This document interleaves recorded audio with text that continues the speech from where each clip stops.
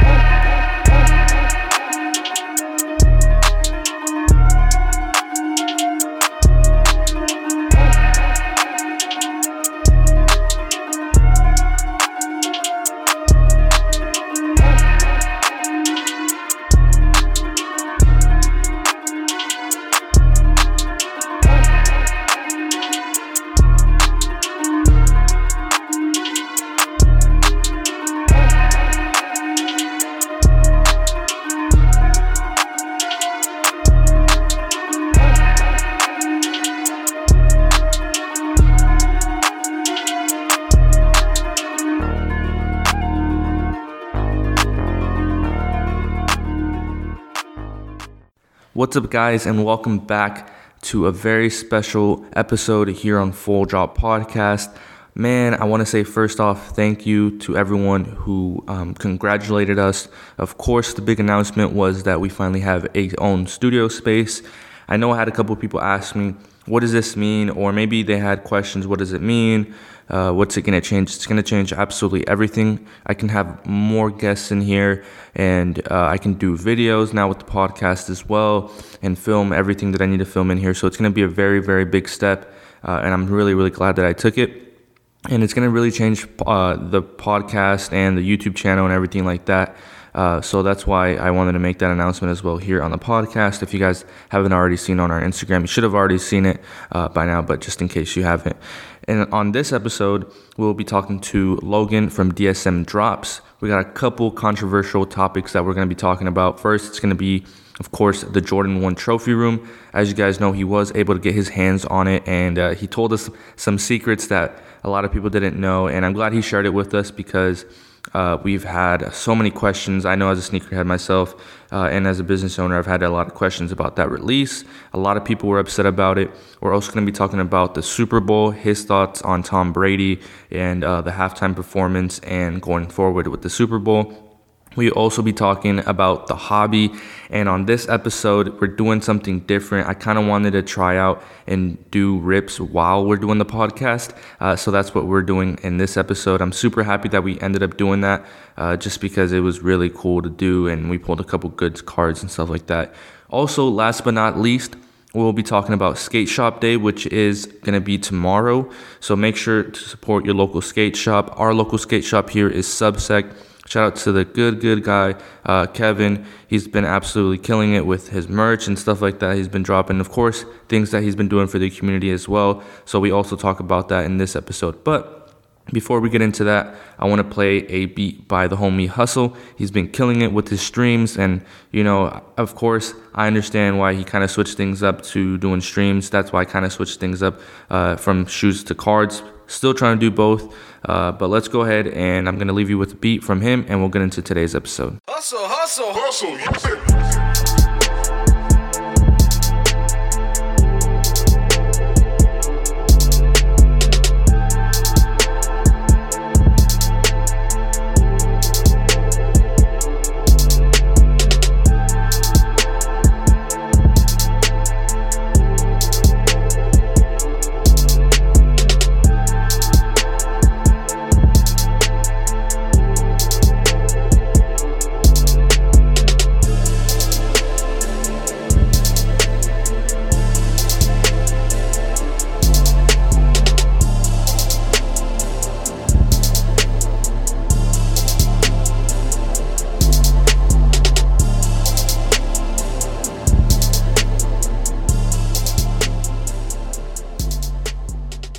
What's up, guys? Welcome back to another very, very special episode, podcast episode, I should say, here with a repeat guest, Logan from DSM Drops.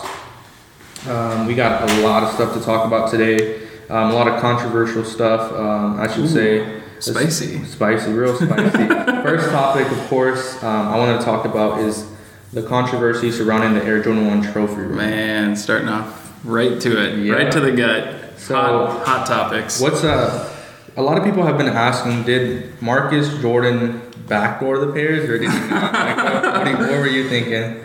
Man, I'm a man of honesty, and yes, yeah, he backdoored almost all the pairs, and I know he's trying to cover it up, and obviously we all knew he was going to, but yes, I can tell you from the source that he backdoored many pairs, and it was a mess, and he charged a lot of money to resellers, and yeah, he basically resold his own shoe straight from Nike. So yeah, it's fine. I mean, people do it. People have been doing it since the 80s. Nike knows that backdooring is part of the culture. Yeah. And, but I think the issue is he charged a lot of money for his pairs. Yeah, because I know there was like people saying that with every release, especially a hype release, you'll see like pairs without a box, and then yeah, of course, you'll see that, and then people are like, oh, you know, some pairs came with blue laces, and if your pair didn't, that means it's fake. And then the 170, 190 thing, like the retail price, you think he kind of lost control? Like he was gonna backdoor a couple of them, but then it just got like overwhelmingly like just bad. I don't know exactly. So I got a handful of pairs, and the guy that I bought them through, he went down and picked them up from Trophy Room. So the thing is, I just don't know what happened because I only had so much communication, and it was through a source. So it's like, I don't know how much information I'm getting told that's 100% truthful. And it seemed like he was confused, and like even the morning of the pickup day for all these shoes, like the guy I pre-ordered through messaged me, and he was like, I don't know if we're even getting them. Like, you know, I drove all the way to Florida to pick these up, and now it's not seeming like it's going to happen. And by the end of the day, he had loads and loads and loads of pairs. So I think it was just a mess, and I'm sure Trophy Room figured out they could make a crazy amount of money, but they were trying to be sly about it, and then realized there was no way to be sly about it. And so I think they were just caught in a weird spot. Yeah. Yeah, but they backdoored basically all the pairs. And that's something obviously that like I saw too. At first I was thinking, okay, it's just like the normal people that always post like those flex pictures. But then to find out like rumors and of them saying like, hey, he backdoored them. I don't think there's ever been a release like that where like the actual person like just backdoored them all of them. Like it happens every release, you know. And if I owned a store, I would do the same thing. I would make sure all of my friends, top customers, my family taken care of. Of course, you're gonna do that. That is just normal business. Yeah. But to do it, you know, for a resale price to a huge amount of people, that's probably never been done. And then it'd be interesting to pick Nike's brain to see how they feel about it. Yeah, I was going to ask you that. Do you think there's going to be any consequences? Because, of course, it's Michael Jordan's son. Do you think there's going to be any consequences behind that? No. Why? Like, the thing is, I've never read a Nike contract. I'll probably never be in that position. And so the thing is, it's like, I don't know what happens on the dotted line. Like, did he sign a contract saying that the general public would be able to get 8,000 of the 12,000 pairs? Like, there's probably a good chance that it's just kind of unspoken rules. Like, Nike releases shoes every week, and I know they're a huge company, but they probably just kind of allow this stuff to happen. And I think now Nike's like, oh, this was taken fully advantage of. And so I'm sure they're having some funny talks behind doors, but I don't think there will be like any repercussions. I don't know, that would seem almost to backfire in Nike's face. They're like, why tarnish our reputations? So I bet it gets swept under the rug. Yeah, I'm pretty sure that's gonna happen, honestly. Yeah. What was your like take on the 170, 190 retail price? I know Ben Strauss, P-Town Kicks did a video on it. Do you think that they changed that up on purpose? And also like the blue laces, do you think that was something that was done to kind of like tell people like, oh, we didn't backdoor pairs, you know, like if your pair didn't come with them, like they did. Dude, the blue laces is a funny topic because at one point all the pairs coming from Trophy Room were going to have them. Mm-hmm. At one point, none of them were going to have them. Mm-hmm. At another point, after the pickup, Marcus told people, hey, I'll mail you the blue laces because I don't have them yet. Mm-hmm. And then at some point, he decided to do friends and family only. And I think that's because he realized that everyone had his pairs now, that he had to do something special and say like, oh yeah, only the blue lace pairs are the ones that I gave from Trophy Room. Mm-hmm. So yeah, the whole thing's just sloppy. Oh boy. You know? Mm-hmm. So I think that's why everyone is having fun talk about it, because it's like a sloppy crime. Yeah. I don't, and then if you're gonna do a crime, I mean, you might as well do it, like, go big for it, I guess. And you know you're Michael Jordan's son, so what's gonna happen? Like, yeah, I suppose. And yeah, who which knows? is a weird topic. I don't think there's ever been a release to date that has ever been like surrounded by so much controversy and so much like people are angry, and then there's some people that like laugh it off. There's people that like don't understand it. Mm-hmm. Well, people are just angry because they didn't get the pairs and now they're selling for $3,000 to $4,000. Yeah. I mean, what he did shows if you get all the pairs in good resellers' hands, that the price never dips, you know? And that's one cool thing that I've seen. It's like, oh yeah, I mean, if all the good resellers that aren't panic selling on every single release get the pairs, it just shows you that people are willing to hold out and drive the price up, and like overnight, basically, you know, a week later, they've doubled in price. Yeah, I think it's crazy that they're going for more than Chicago's. Yeah. That's just mind blowing. To be honest. I don't know. I didn't think that shoe was gonna. I knew it was gonna do numbers, but I didn't think it was gonna be at the number it's at right now.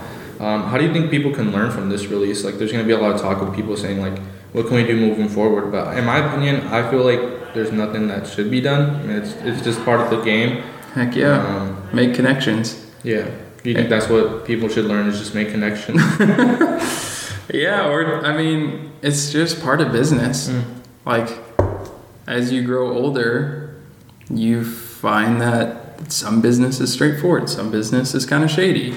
But in the end, it always is true. Like, you are who you know, and so those connections are great. And you know, I can say that with a chip on my shoulder, sadly, because I got pairs, and it's because I had made connections with enough people that had good connections themselves.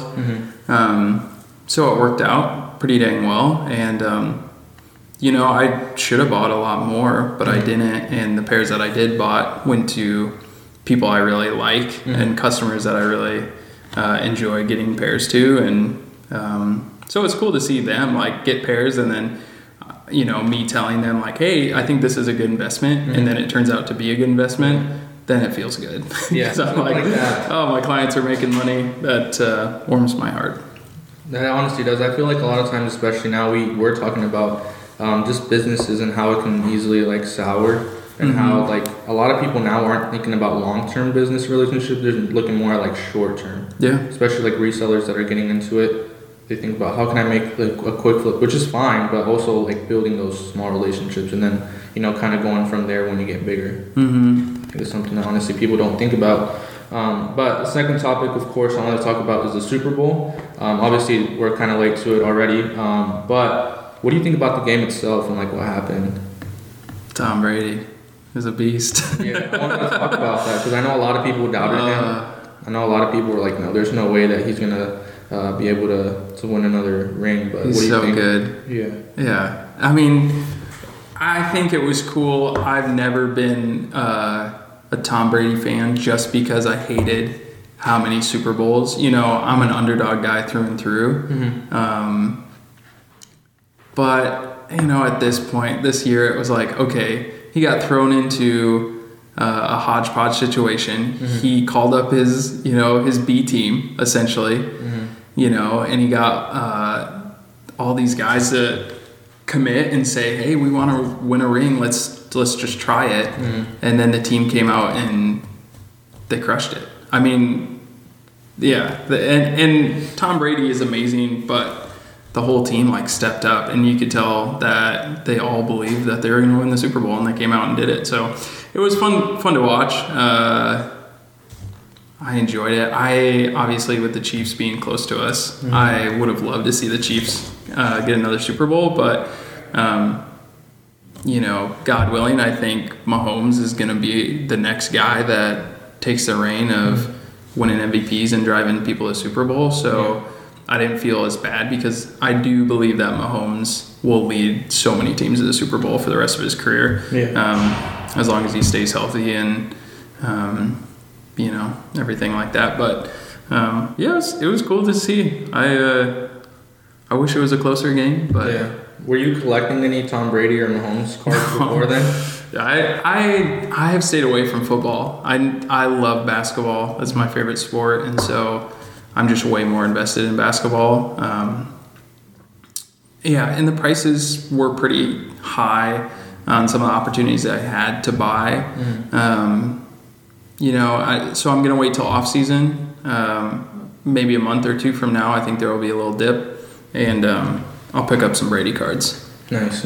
I think he'll be the Michael Jordan of football for quite a while. Yeah. What do you think about the halftime show? I know a lot of people didn't like it. I don't know why. I'm easy to please. Really? I was like, yeah, that's fun. I don't know. I didn't have any crime with it. Yeah, I feel like there's a lot of people, like every year, if like their type of genre isn't playing for the halftime show, they won't like it no matter what. Well, and there's some people that just like always love to complain. Yeah. It's the people that bet on the Chiefs winning that complained about the halftime show. Yeah, that is true. Do you think it factored in that they won because they were where the game was at, or no? I mean, it makes it comfortable. But no, I don't think it. I think they could have won that game anywhere. Yeah, that's fair. I do agree with that, though. I know that like no matter what, people are not going to be pleased at all. No matter, just like even if it's their genre or not, I honestly agree. Third topic, of course, I'm really excited. I wanted to get into the hobby. You're, of course, huge into cards. And I just wanted to get into it and, rip some stuff here. First time ever doing it. Sweet. So I'm super excited. What's been the toughest thing to learn from, like, ever ripping cards or, like, getting into cards? Toughest thing has been and everyone goes through it, seeing what you could have potentially sold things for. And so that's the only thing that weighs heavy on my shoulders is the first probably 6 months to 8 months of getting into cards. I didn't know enough about the potentials of grading or when to buy, when to sell. There's huge common trends in the market. And so I just hadn't been through those seasons of like, okay, cards go for a lot, during playoffs and finals. And then when they're not being shown on TV, there's a dip. Like what I said, like Tom Brady's cards will probably be at a low point here in a month to 6 weeks or so, because people are more focusing on basketball, baseball season starting up. You're seeing prospects come up and it's more fun to watch. And so people forget about football. And then, of course, next season starts up and we're like, oh, yeah, all right, I'm a Tom Brady fan again. I want his card. And so you're just kind of learning those things.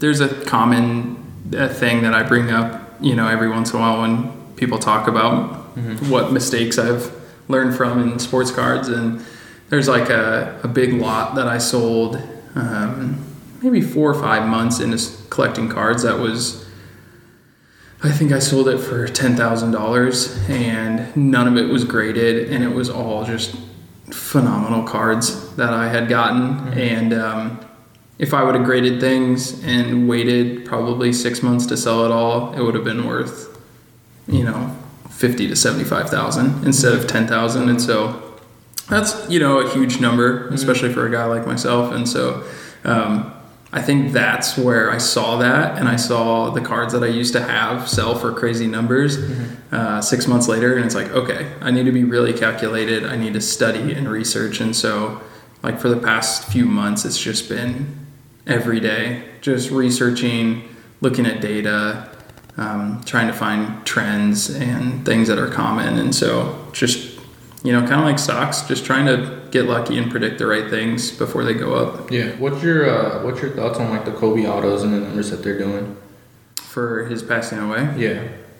I mean, it's cool. Yeah. I don't know. They had some of his stuff already autographed and kind of sitting, and so it's cool to see some people get their redemptions back. Those are huge cards, of course. And then the mosaic packs that they did, I thought that was a pretty good compromise. Those packs are reselling for like $2,000, so I had hit a Kobe redemption in a prism break, I think, maybe an optic break. Yeah. A few months into getting into cards, and someone offered me $350 for it, and I thought that was great.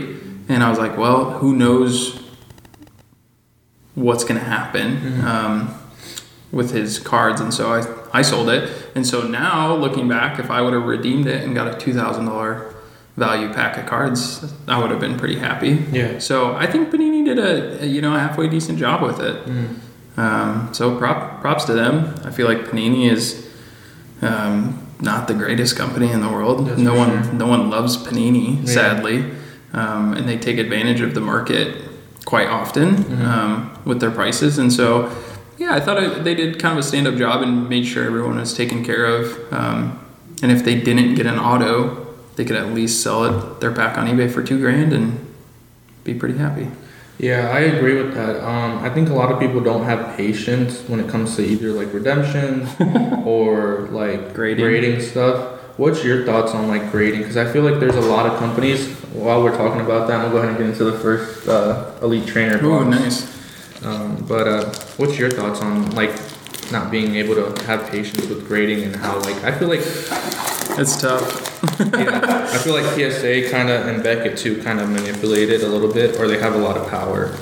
Do you think the same thing? Yeah, they have all the power. I mean, there's not too many side companies that are out there getting the respect that Beckett and PSA have set up. So, yeah, they kind of get to do what they want. That being said, they're just completely swamped. So I guarantee you they're not letting people take 2-hour-long breaks. Yeah. I'm sure they're hustling and grinding, and they're trying to get stuff out as fast as possible. The thing that always like makes me stressed out is the fact that they still publish their prices as like 5-day service, 10-day service, and I'm like, come on, just say it's like level 1 now, or level 2, or level 3. I'm like, you're causing all your customers a lot of strife by giving them a number that makes no sense. Yeah. You want to rip some? Yeah, I'll rip some stuff. I brought a lot of basketball and stuff that I've been happy to rip, but you can rip one of those. Oh man. I was gonna ask you. That was gonna be the next question. What do you think about Pokemon? Have you ever gone into it, or? I love the upside of it, but man, I have been just so unlucky with ripping Pokemon. So, yeah, I've kind of had my go at it, but no luck. So, but it's been fun watching you hit Charizard left and right. But these are the Hidden Fates, which was a re-release, correct? Yeah. Because they came out with Hidden Fates maybe a year ago. So this would be the reprint. Okay. Is there anything different about it? No, they're exactly the same thing. I know Pokemon was saying with how a lot of people are reselling that they were gonna change it up and kind of do major reprints. I see something shiny back there. So yeah, that's what I was gonna ask you is what do you think about reprinting a product, and are you for it or against it? Man, as an investor, as long as the population count of stuff doesn't get out of control, I think we're still trying to figure out what that means. Yeah. At this current stage, which is a risky move just because that's what they tried to do in the 90s too, and there's a reason it's called the junk wax era. So I think a lot of people are really stressed that people are just gonna cash in on the market and overproduce things, which should be happening, but so far I don't think it's gotten crazy. But we'll see. Yeah, I do agree. What do you think about like all this stuff, like all the new rules of like people having to only be able to buy like a certain amount of product at a certain time, especially Targets and Walmart? Oh yeah, retail hunters. Yeah, what is your thought on limiting products? Are you for it, against it, or? Kind of have to. There's just too many people that have ruined it, which happens anytime there's money involved. Shoes, it happens every single release, right? Yeah. People get mad that they're not making a ton of money, Nice. or they miss out.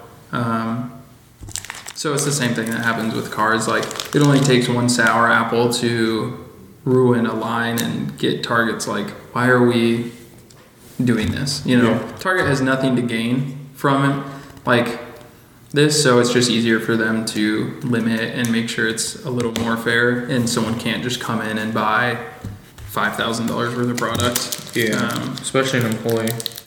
Yeah. Yeah. So, man, I am terrible at this. But that Snorlax is cute. Might have to keep that. Yeah, go ahead. I have so much stuff that, Yeah, I'm sure your boxes are just filled with base Pokemon. right? I thought that was a Charizard at first. Oh, man. What is it? It's Oh, a it's a Darkrai sweet GX. card. Oh yeah. Yeah, so the thing with Hidden Fates and why a lot of people are really wanting it is because it's the most profitable product right now. Because there's only one big Charizard, Mhm. is that correct? Yeah. Or Champion's Path had two different ones. Yeah. And then the one that did so horrible was the Darkness Ablaze one. Which, it's just, I don't know, it's kind of weird to me, but it did horrible. There was a pretty big Charizard in those packs as well. Yeah, there's a Charizard, which, you know, everyone wants a Charizard nowadays, but yeah, it was just awful. Nice little shiny card, right? Yes, but That's a dime piece. that Charizard there is worth like, there was worth, I think you can get it for like $70, which is pretty low. Because most full art Charizards are going for $400 to $600 right now. Yeah, and like Champion's Path dropped a lot. So do you think there's a possible good investment there by buying those, or do you think it's just kind of a trend that people are just never gonna pay a lot of money I for don't think those? they'll ever pay because like the way that you can hit a lot of like stuff on there. Oh, okay. I think like the pull rate is what people are looking at Yep. when it comes to that. So there is a lot more. Yeah, there's a lot more Gotcha. of those. Yeah, when Hidden Fates first came out, that was all the jam. We used to go to GameStop and like buy all their. They weren't Elite Trainer boxes, but they like the little Pokeball ones. Yeah. They had a lot of booster packs in them, and we used to just sit in my basement and rip them. But we never ever hit much, so they're cool. They're good looking cards though, so Yeah. I think that's what drives. Like the art and stuff like this.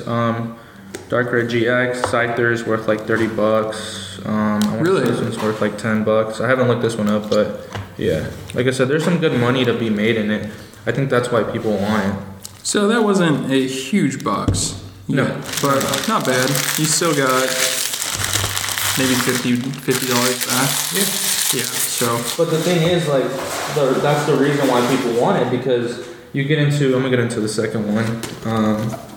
The reason why people like this set is because you can at least make something back. yeah, Whether it's like, always nice. yeah, with like, in my opinion, like that's why we were talking about Prism NFL. I've seen people rip through a bunch of it and not pull a single good card. 100%. And that's why I think that's why, like I said, a lot of people want this set is just because, The risk is not quite as extreme. yeah, it's not quite as big. Yeah. You can make some money back. Totally. Even like this card right here, which is the The promo card. promo card, is worth money. It's beautiful. Yeah. It's like a stained glass tag team. Yeah. Yeah. So and a lot of these get banged up and mass printed. Mm-hmm. And this one from first glance looks crazy centered. And so if you send this into PSA and pull a dime on it, you know, you're making your box's money back. Yeah. Just by that. So just knowing you're going to have a little bit is super nice. A lot of the product I open, like football is all in or all out. Like you either hit a good quarterback or you don't, and it's kind of brutal. Basketball I've really loved because players develop over years and they get traded and they find different roles. If you make it to the NBA, you're good, right? Like the NBA doesn't draft hundreds of players every year, and so you're in an elite group if you get drafted to the NBA. So even people who go late in the second round can still become incredible players. Eric Pascal he plays for the Warriors, and he's been one of my favorite players to watch out of the rookie class. He's just like this beefy, just broad shoulder, kind of bowling ball of a basketball player. But he shoots so incredibly well. He's pretty dang consistent with his offense. He's just struggling with kind of finding his team role and playing good defense. But that can all be coached. And so he's one of those guys that's like no one knew about him on draft night. I think he played for Nova. And so he was on a great college team. And then now that he's on the Warriors and getting some minutes, like he looks great. And so cards, when we were first pulling them out of 1920 product, you pull an Eric Pascal and you're like, throw this in the 50-cent bin or something. I was like, no, his cards are going for good money. And a lot of his like low numbered Prism stuff are catching near $1,000. So it's just one of those things where with basketball, you have up to 5 years at least to hold on to those rookies and see what can happen. So that's why I've really fallen in love with ripping sports products and basketball made. What do you think is your product like? Would you rather do like hoops or like NFL stuff? Like hoops. Yeah, man, Prism football has been brutal to me. I did pick up some recent Optic football, which I think I will rip right now. Okay. I have a Mega and a Blaster. Let's get into it. I got those, and I love Optic products so much.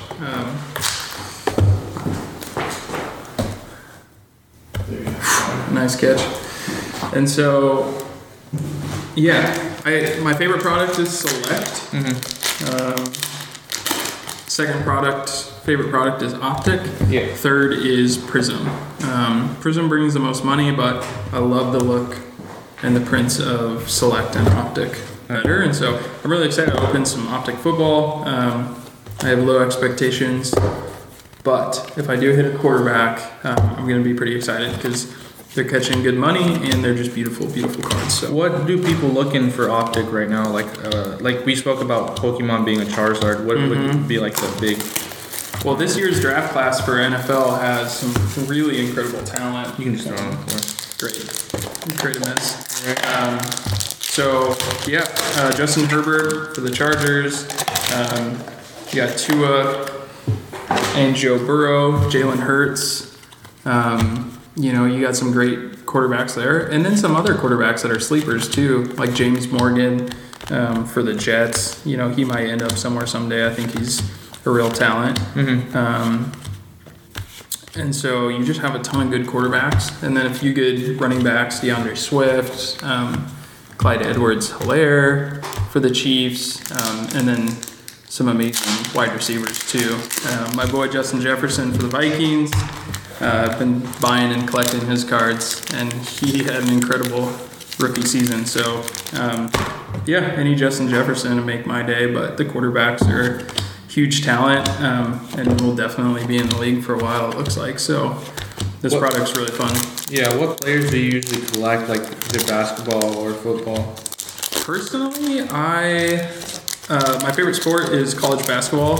So I end up collecting Big 12 basketball players that end up in the league. So a lot of my big PCs are Monte Morris, George Niang, this year Tyrese Halliburton for the Kings, and Jarrett Culver, who plays on the Timberwolves, which is kind of our local team. And so collect a lot of those guys. And then for football, Iowa State has had some players make it. David Montgomery and Hakeem Butler and some guys like that. So, yeah, mostly people I watched in college that make it to the league, I PC those. And then recently I've just been picking up some vintage stuff of players I kind of idolized as a kid. I love Scottie Pippen, Dennis Rodman, John Stockton. So I bought a few of their rookie cards just to kind of display and enjoy. Yeah. What do you think about like the Jordan hype vintage? Well, I love it. It's fun. Nice. Yeah, it's been great. I was fortunate enough to buy a Michael Jordan rookie card right before it blew up, and so I just sold it last week. I was able to do really, really, really well on that, and very grateful. How do those for those people that are listening and don't know how much those fetch for?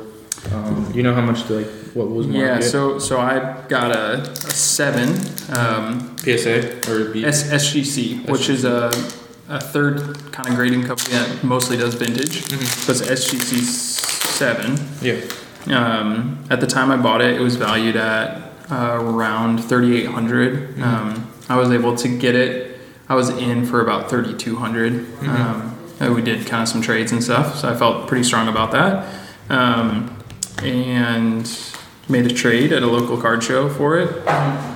And then last week, Jordan's just blown up, and last week I was able to fly down to Vegas and trade it for about $18,500 worth of cards in cash. So a huge come up, and really grateful for it. Shout out to my friend Alan. He was the one that pushed me to buy the Jordan at that show. Told me there was huge potential and has taught me a lot about the vintage market. So I owe him something really nice. Really nice. Right? Nice steak dinner. Right. Yeah. So. Do you think that like Kobe, because we spoke about Kobe autos, and we also spoke about Jordan vintage. Do you think that type of stuff is just going to continue to go up? It at least hold. I mean, it peaked probably over the weekend. Yeah.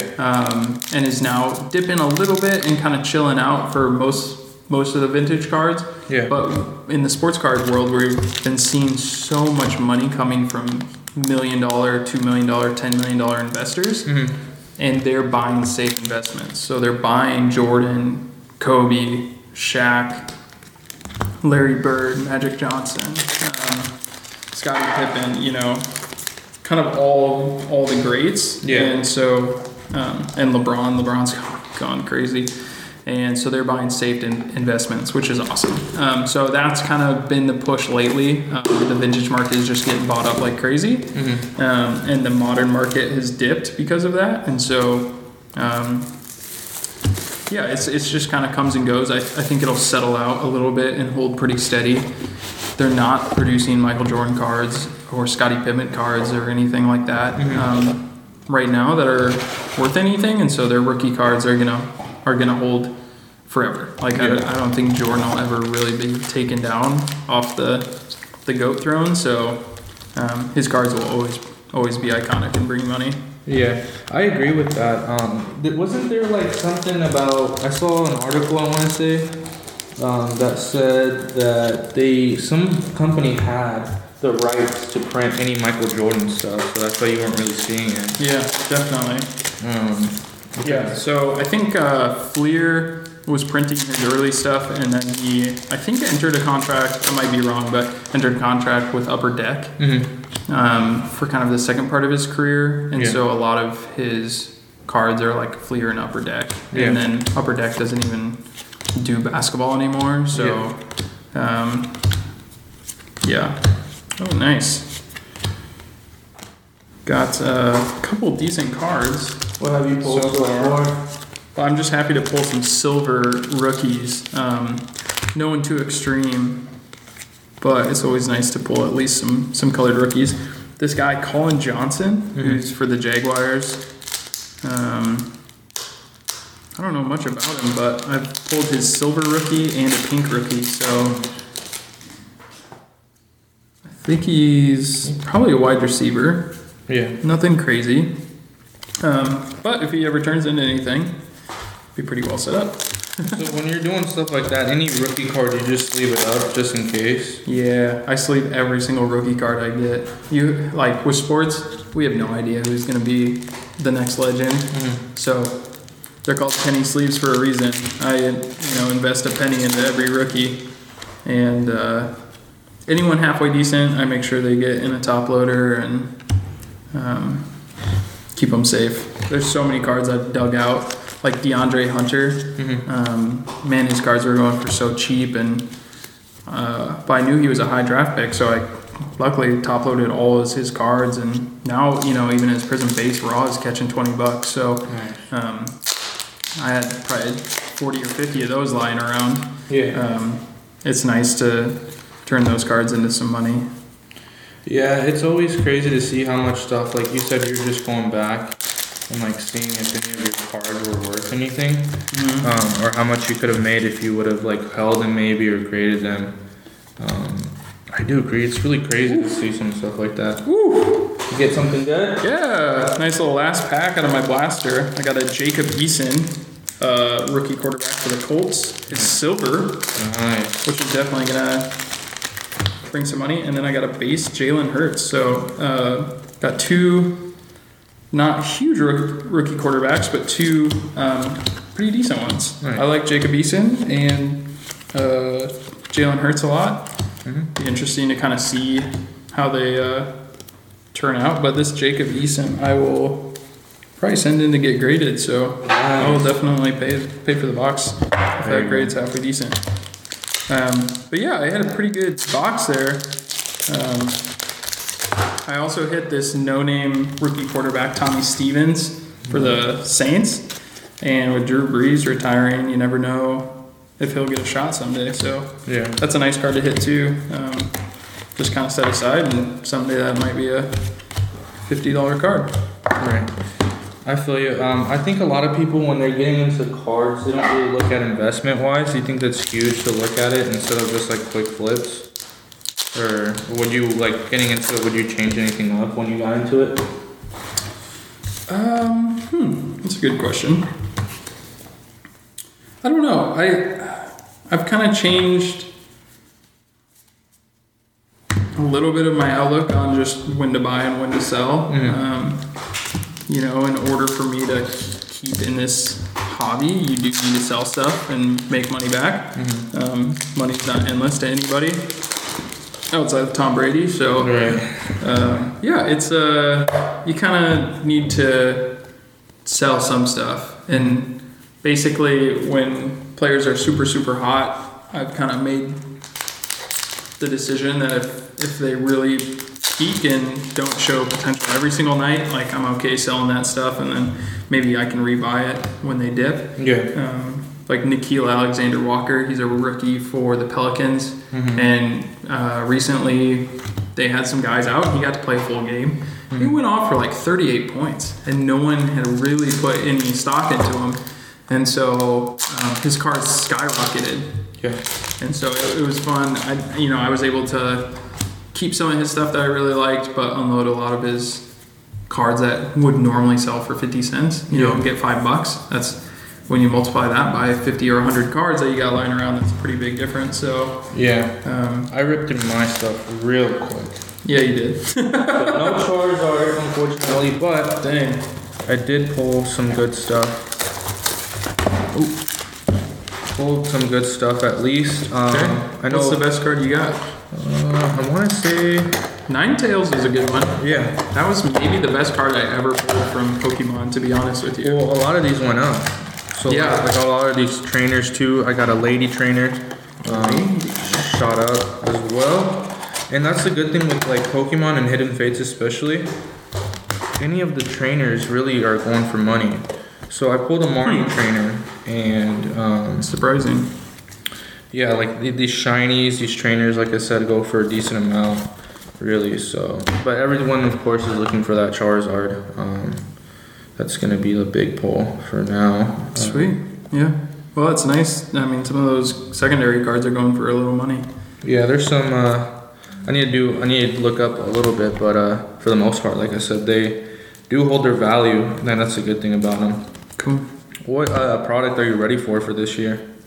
Is there any product that you're... Optic and Select basketball. I'm thrilled. I'll be spending way too much money chasing Tyrese Halliburton cards. And, congrats to him. He's doing incredibly well in the league. And he won Rookie of the Month for his conference and is in talk of the Rookie of the Year already, right next to LaMelo. And so it's pretty cool to see him up there. Sadly, his cards are going for a lot of money. And so it's just more money that's going to come out of my pocket. But right. Yeah, he'll be my main PC for the year, as he was a great guy to watch at Iowa State, and got to meet him a little bit. Sold him some shoes back in the day. Nice. And he's kind of an all around class act guy. So I really enjoyed watching his career bloom, and it'll be fun to invest in his sports cards. So once Optic and Select come out for basketball this year, I'll be going hard on that and collecting some good stuff. But what's been your biggest pull so far, to date? Biggest pull was out of a National Treasures box. I pulled last year Kyler Murray's True RPA out of 25 out of National Treasures, which National Treasures True RPAs are kind of a cornerstone of like the high-end collectors market in sports cards. And it was a big risk, and it paid off. So that was a card that I was able to get, and I sold right away for $7,500. So yeah, that was really cool, and definitely made my wife excited about sports cards. She, it was kind of one of those things where I would never sold cards before that, and I would just say like, "Hey, I got this card. It's worth $200." In the back of her mind, she was always like, "Cool," but I'm not sure anyone would actually ever pay that. Right. And so when I got a PayPal for $7,500 from a random stranger, I think that made her realize that there's a lot of potential in sports cards. Yeah. So these Ninetales go for $30 a pop. Nice. Raw? Yeah, raw. Whew. This one's a $20 card. Cool. The lady. Congrats. Like I said, there's some good pulls in this. Yeah. So that's a good thing about it. Hey. Do you usually rip your self product, or do you usually join I'm ripping something daily. Yeah. Yeah. And so if I don't have product, I'm joining in breaks. Got a couple of Facebook groups I really love that do a good job with breaks, and it's about a $50 card right there. Wow, congratulations. That's awesome. And well, I keep a lot of product around myself, and so I'll try to rip a box or two of something a day. But yeah, right now I'm opening the Mega for Optic, and second pack in, third pack in. I've done pretty well already, and I've got my first hit coming up. I think this is probably a patch. Chris Godwin. Yeah, a little patch for the Bucks. Nice. Not bad. What do you think about patch cards? Would you rather have a patch card or an auto? Auto, all the way. Yeah. I'm going to take one of these Megas from you. Yeah, by all means.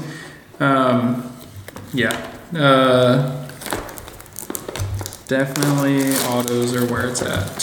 Patch cards, Panini's got a little swift with lately, and they used to be a lot of like game worn patches and different things like that. But now they're all just like random patches of jerseys you could buy in their souvenir shop. So that's what I was gonna ask. So when I first saw like patch stuff, right? I thought that it was game worn. Yeah. Always. Nope.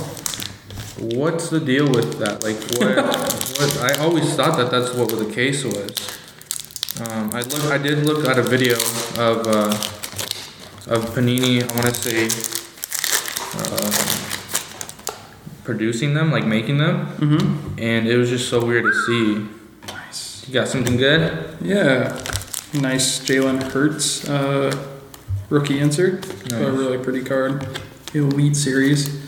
But yeah, on most of their low end product or standard product, they have really kind of just started using random materials. Still in most of like their Flawless, National Treasures, high-end products like that, they're using game worn. which I really like. And sometimes the patches on those are really, really, really beautiful. Yeah. So then I can be all about a patch, but yeah, patches don't really catch any money, so it's hard to get too excited.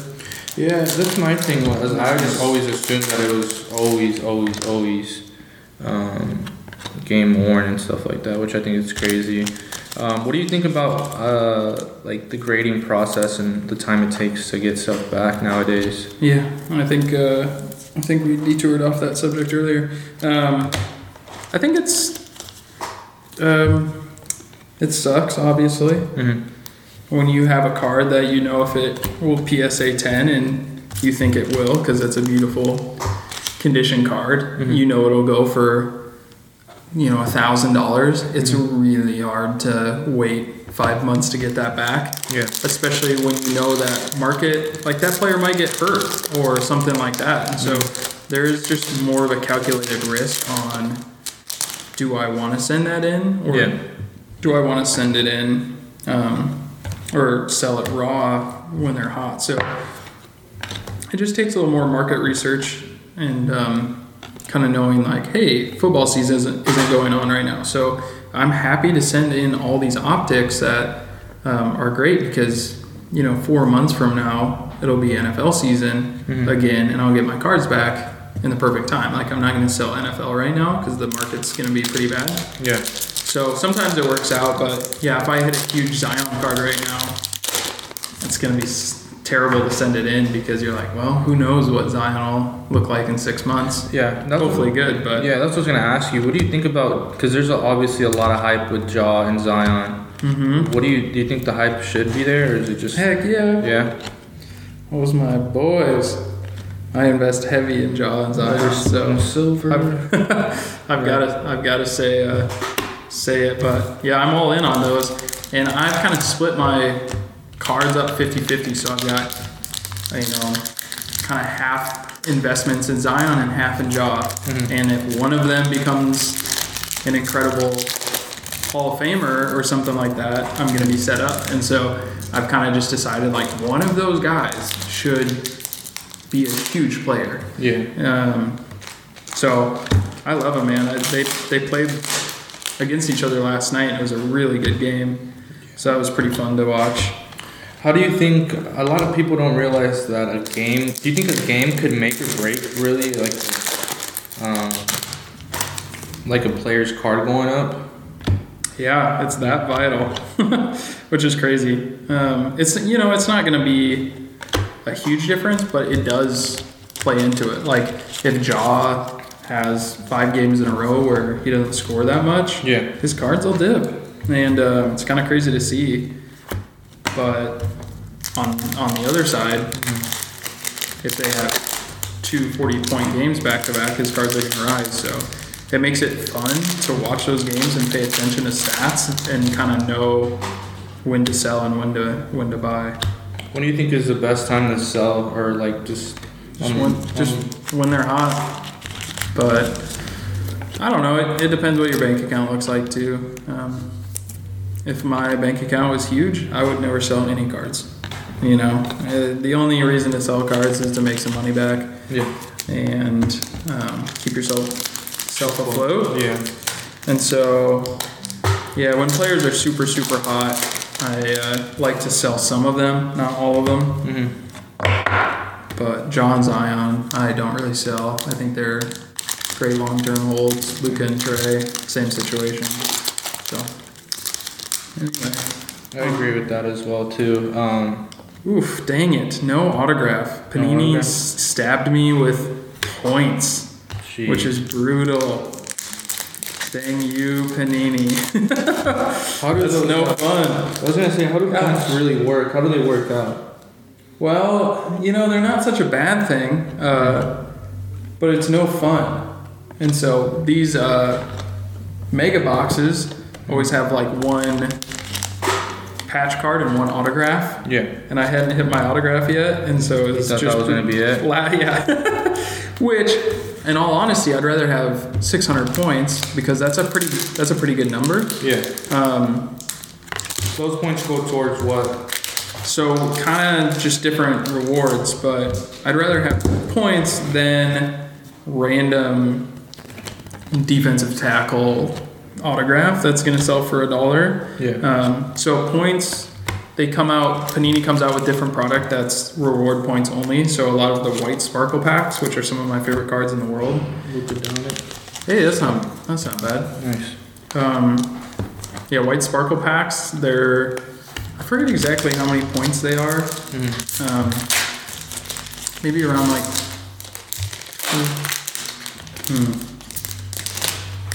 3,000 points or something like that. Yeah. Yeah, I forget exactly how many points they are, but they come out for Optic and Prism and different stuff like that. And so like Prism NFL just dropped their white sparkle packs a while ago, and so you have to have points to buy those. So that's kind of what most people save them up for. Otherwise, autos that never get redeemed, Panini will throw them up for 100 or 200 points on their website. But usually they're washed up players that aren't in the league, so not that many people want them. But yeah, 600 points, actually, I could sell that for 50, 60 bucks, no problem. And for a box that costs 50 bucks, you know, it actually kind of works out because Panini's like, here you go, you can make your money back, and then all the cards are free. Yeah, I feel like that's how usually it works. As salty as I am about hitting points from Panini, points sell for money, so I'm okay with it. And 600 points is actually a pretty good hit. Usually they're like 150 to 250. So, yeah, all good. And actually out of that Mega, I hit a Darrington Evans silver. Nice. A couple other decent rookies. Tristan Wirfs for the Bucks, who played at Iowa. Go Iowa State, but always nice hitting Iowa cards. Another Tommy Stevens. And then got a Denzel Mims and Xavier McKinney bronze, which aren't numbered, but nice cards. And then for my Vikings, a Jeff Gladney silver. Nice. I got a Jacob Eason base, a Jalen Hurts insert, and then probably the best hit out of the box was a Laviska Shenault, who's a pretty high potential wide receiver. I hit his orange scope, which is a Mega exclusive. Nice. And it's numbered out of 79. Ooh. So really beautiful card. You can check that out. These cards are beautiful. Yeah. Dude, I love Optic. They're so clean. They're just a beautiful card, so. These cards are nice. Yeah. And I hit like an Aaron Rodgers and Tom Brady, which those cards will sell for like $5 a piece, so there's a lot of potential to make some money back. It was a solid box. Really happy with it. Really good. What's your moving forward with cards? What do you think about doing in the future with them? Having fun, always. No, my goal right now, I've got kind of a certain dollar amount that I would love to hit. In value I have in sports cards. I've always kind of set goals for, like when I was reselling shoes, I always had a goal in mind of I want to have this much money in equity in shoes. And then so I kind of have that with sports cards right now. And I don't do a great job tracking how much money I put into sports cards, but I track kind of how much money I have in them. Yeah. As far as equity and what my cards and what my sealed wax investments are worth. And so I'm trying to get to that number. I'd like to get there in the next few months. And then honestly, probably when I hit that number, I will consider it a success, right, and sell a lot of my stuff and then kind of start over. Yeah. And I'll still be buying cards to PC, but I think once I get there, I'll start ripping less product and just investing in singles and just buying individual cards that I really want. So kind of streamline my focus on sports cards, but I'm still very bullish about the market and think there's huge potential. So I agree with that. I'm going to stay in it for quite some time. Yeah. I think it's crazy to see how like a lot of people shifted from sneakers to cards. What's your thoughts on that? Yeah, easy switch. I mean, it's just another stock market of assets, essentially, right? Yeah. So you're investing in things that go up and down, and you're trying to predict the market and make money on it. So I think that's why it's such an easy transition for shoe resellers to jump on sports cards. Yeah. Is because they already understand the business model of it. Yeah. And it's just really fun. Like, all of us, for the most part, grew up with sports cards kind of being a fun, childish thing. And so now the fact that we get to be adults and open packs and look at sports cards and have fun with them, it's and make money, it's kind of like a child's dream. So I think it's always good that we can like kind of incorporate all that together. Yeah. As far as like something you really like and also making money at the same time. Definitely. Can I see what you got? Yeah, go ahead. Nice RJ Barrett. Yeah. Nothing too special, but got some good stuff. Yeah. Jalen Noel, he's a player for the Timberwolves that's been doing pretty well, and he's not in all the products, I don't think, and so those are good cards to have. What do you think about all the craziness that's been going on with shoes and cards as far as like being limited products? Do you think that this craze is going to go up or down, especially with the market? Everyone's talking about, things are going to crash. Do you see cards crashing at all? I will never say the word crash. I don't think that's realistic.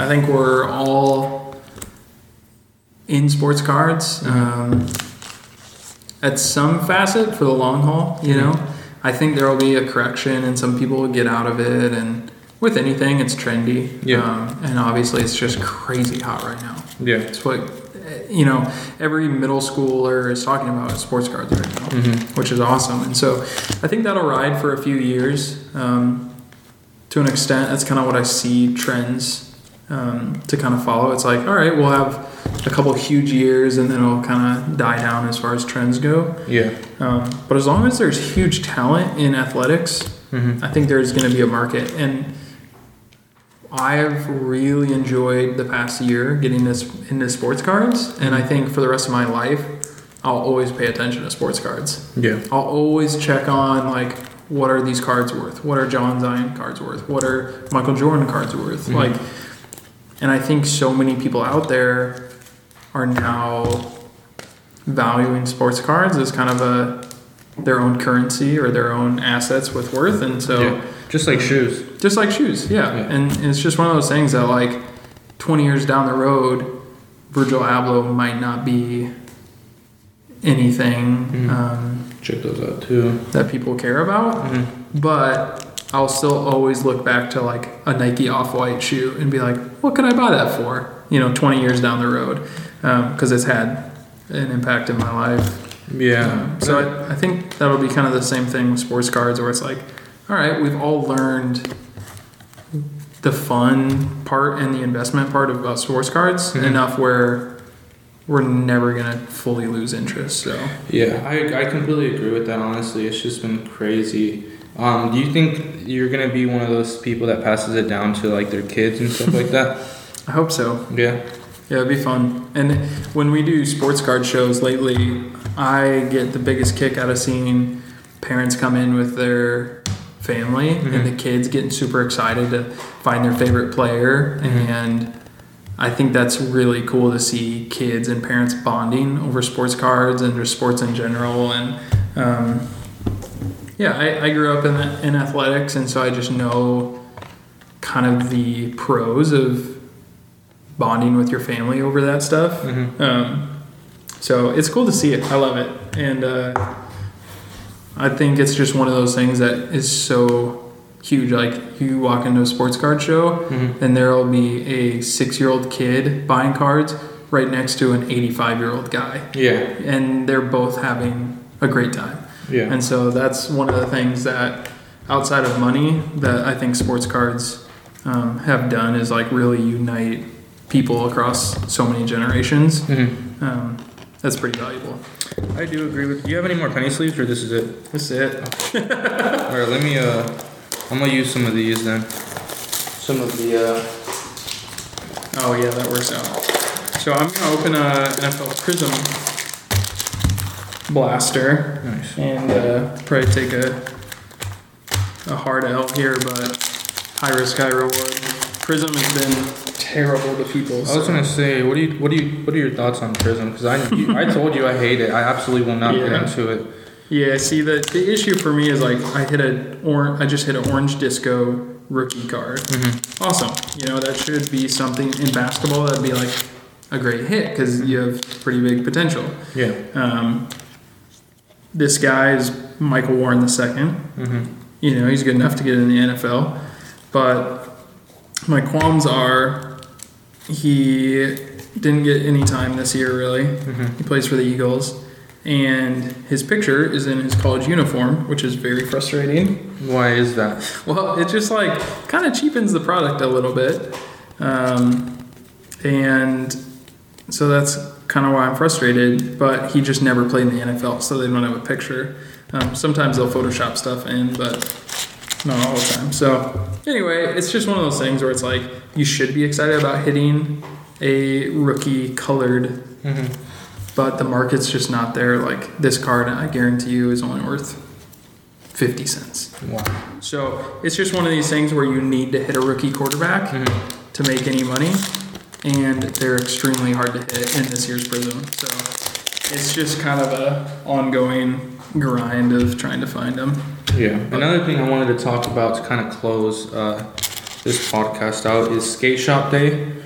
Skate Shop Day is going to be the 19th. I will be dropping this podcast tomorrow, the 18th, or you're listening to it now. Of course, our local skate shop, Subsec Kevin, he's an awesome guy. I wanted to, of course, give you guys at least a day to heads up to go support local. Skate Shop Day has been honestly pretty cool this year. I know they have some skate decks that they're going to be having there, as well as not Logan, but Kevin will be having some new merch, and I absolutely love it, man. I think that skate shop, Subsec, of course, has been doing really good things for Iowa, for the skaters, for the community, and even when all the Black Lives Matter stuff was going on, we went down there, spoke to the owner, of course, Kevin, and he's like just a super cool guy. I think you guys should really go check his shop out. And if you don't live in Iowa, go check your local skate shop out, because you guys don't realize how much they do for the community and their stories too. I'd love to have him on here on the podcast one day. I was texting him to see if we could set some things up, but what are your thoughts, Logan, on just local shops and especially how the pandemic affected local stuff? Right. Yeah. Well, I'm a pretty big supporter of supporting local business, and try to do my darnest to keep Des Moines businesses afloat. Mm-hmm. And so, when there's skate shop day or record store day or any particular day like that, I love to go out and show a little support, spend some money, at least drop in, say hi, see what's up, do that. I think Des Moines overall does a pretty good job of supporting their local businesses. It's something we kind of take pride in, just being a smaller city, trying to support the businesses we care about. So Kevin has done an incredible job with that skate shop, and the skate community in Des Moines, is great. Like, there's so many incredible skaters here.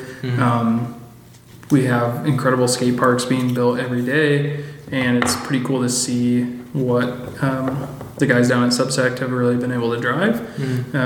So heck yeah, I will continue to spend a lot of money there and support that shop. I'm excited to drop by this weekend and show a little love. Yeah, I'm super excited for the new skate park that we're getting. I think it's going to bring a lot of good attention and stuff to to Iowa, really. Oh, totally. We're gonna have some big time skaters come in and skate our park, and there's talk about some good competitions coming in, and So I think it'll be a really cool asset for this town to have. That's what I'm super excited for. What are you looking most forward to this year as far as like cards or maybe shoes?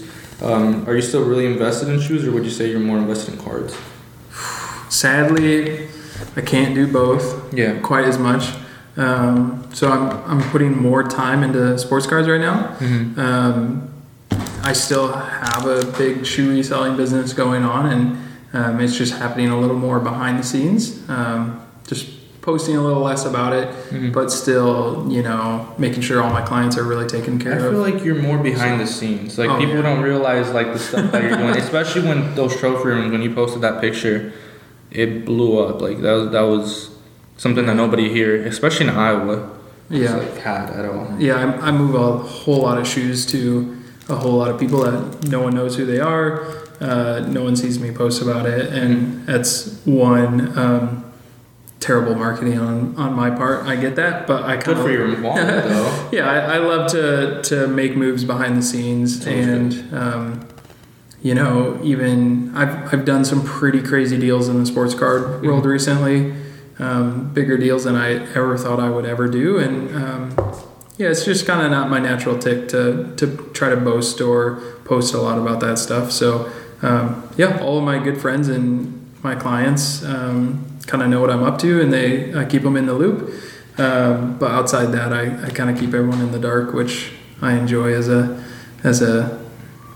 aging man. Yeah, right. It's always good though to be like that, because I'll be father time of the resale world and the sports card investment world. So, but it's fun to come on here and chat and kind of spew out a few of my thoughts that I don't share too often, and hopefully this helps. But I always say, like, I know you're the same way.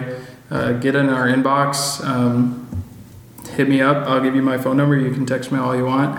I'm always open to share as much information as I have, because all of my knowledge has come from someone else. So I'm happy to pass it along. If you have any questions on sports cards, shoes, or if you guys have any cards that you're really excited about or anything like that I should be looking into, I would love the advice. So just continue to build a little community and help each other out. Yeah, that's what I was going to tell you. As far as like a last message for everyone that's listening, what would you like to leave the people off with? What words would you like to leave with?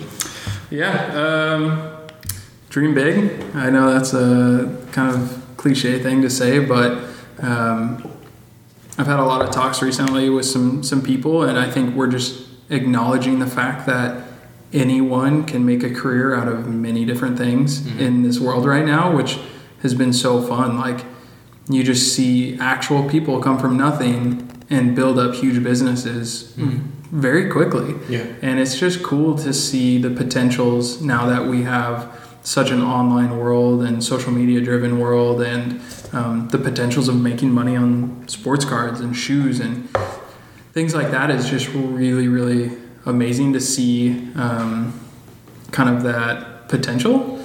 And so, I started getting into shoes and now sports cards with not too much money, but has really taken off. And I think as long as you're putting in a lot of hard work and gaining a lot of knowledge and know how to run a decent business, you can make money in so many different aspects of the world right now. So figure out what you're good at, figure out what like wakes you up in the morning, gets you really excited, and I can guarantee you can make a career out of it. Where can people find you? Where can people message you at? If you want to drop that. My main Instagram for my shoe resale business is at DSM Drops. And you can hit me up there. I hang out on Instagram quite a bit. Otherwise, Facebook is just Logan Clement. This is my name. You can hit me up on there. Or I'll be out and around. If you're in Des Moines, just come hit me up. If you see me out and about, say hi, and I'd love to meet you. Some people will probably ask for your autograph after. No, please no. Right? I wonder how much the Logan Auto is going to go for here in a couple of years. Probably not much. Right. But thank you again for always coming on and it's always ripping some good stuff. Yeah, definitely. It's fun. So thank you. Thank you, man. I hope you guys enjoyed that episode. I really enjoyed it. Unfortunately, we didn't get a Charizard. My luck is sometimes there. We had decent luck. Yeah, I think it was fun. pretty good. Yeah. Yeah, so of course you can find the podcast on all major listening platforms. You can follow myself on Instagram at 99manny, all spelled out. Follow the podcast at Full Drop Podcast on Instagram, and of course YouTube Full Drop TV. Follow the Ripping Card page at Rip Ritual, all that good stuff. Till next time, guys. Peace.